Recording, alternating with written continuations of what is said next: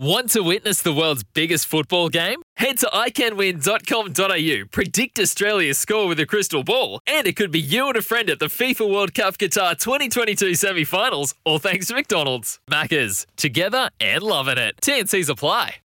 LoveRacing.nz update. Your home for everything thoroughbred racing. Visit loveracing.nz, racing's biggest fan. Louis Herman Watt joins us now, and no thoroughbred racing in New Zealand today or tomorrow, but we are looking forward to a weekend where there's racing at Pukekohe Park, Riccarton Park, and a big stakes day at Caulfield as well, Louis. So plenty still to look forward to, even though you might think it's sort of heading through into the silly season, the wet season.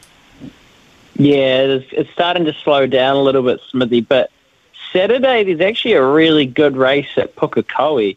It's the Group 2, race number 6, Trelawney Stud Championship Stakes. And it's kind of for these staying 3-year-olds that either didn't quite make the Derby or took a different path or didn't quite go well in the Derby. And this is a ripper. We've got Ruark, which ran really well in behind Amalfi Prince last start for Ben Foot. You've got Pinarello, who was scratched out of that Manawatu Classic right in the market, and I think Pinarello, even though he's drawn wide, is going to have to be the one to beat. Horde the Bourbon, who's getting a little bit soft in the market early doors, but has 1-2 on the road, 2 on the trot for Marshy.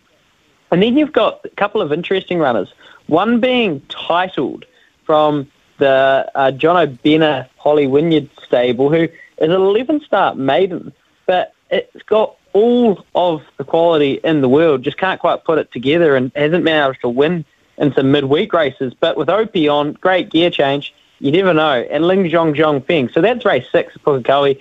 And over at Randwick, Smithy, I thought you'd find this really interesting. James McDonald, this is just his book of rides this weekend. These are all rough prices. Race 1, $2.90. Race 2, $5. Race 3, $4. Race 4, $2.20. Race 5, $5.50. Race 6, $2.10. $7.85. Race 8, about $2.30. Race 9, $4.50 or so. And race 10, $3.60. So that is James McDonald's book of rides at Randwick this weekend. Just shows you how much support he gets from the leading trainers. And about $1.20 on the Jockeys Challenge, I'd imagine. Louis Herman Watt, thank you very much for your time this morning. For logbook servicing you can rely on, you need to make the right choice. You need trained professionals who are fully qualified to service your car according to manufacturer's specifications. For real peace of mind and a nationwide warranty, book in or book online at repcoservice.com.